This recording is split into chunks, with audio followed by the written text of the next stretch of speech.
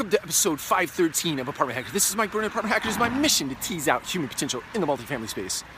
So I'm here at Sunstone Palms. You can't quite read our sign. That might be a problem. Tampa, Florida, and about to go inside to visit with our teams here on the property. Do a site tour. Wanted to real quickly talk about a question. And the question is, how do you know who you are?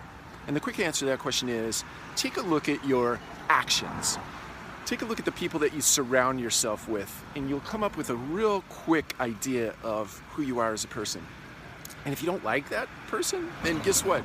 Surround yourself with new people and take some different actions. I know that sounds overly simplistic, and it's really hard when you stop and try to shift course or take a different direction. But if you don't like who you are today, you want a new definition for your life, take a look at the people that you surround yourself with, but most importantly, take a look at the actions that you are doing each day in your life. Take care. We'll talk to you again soon.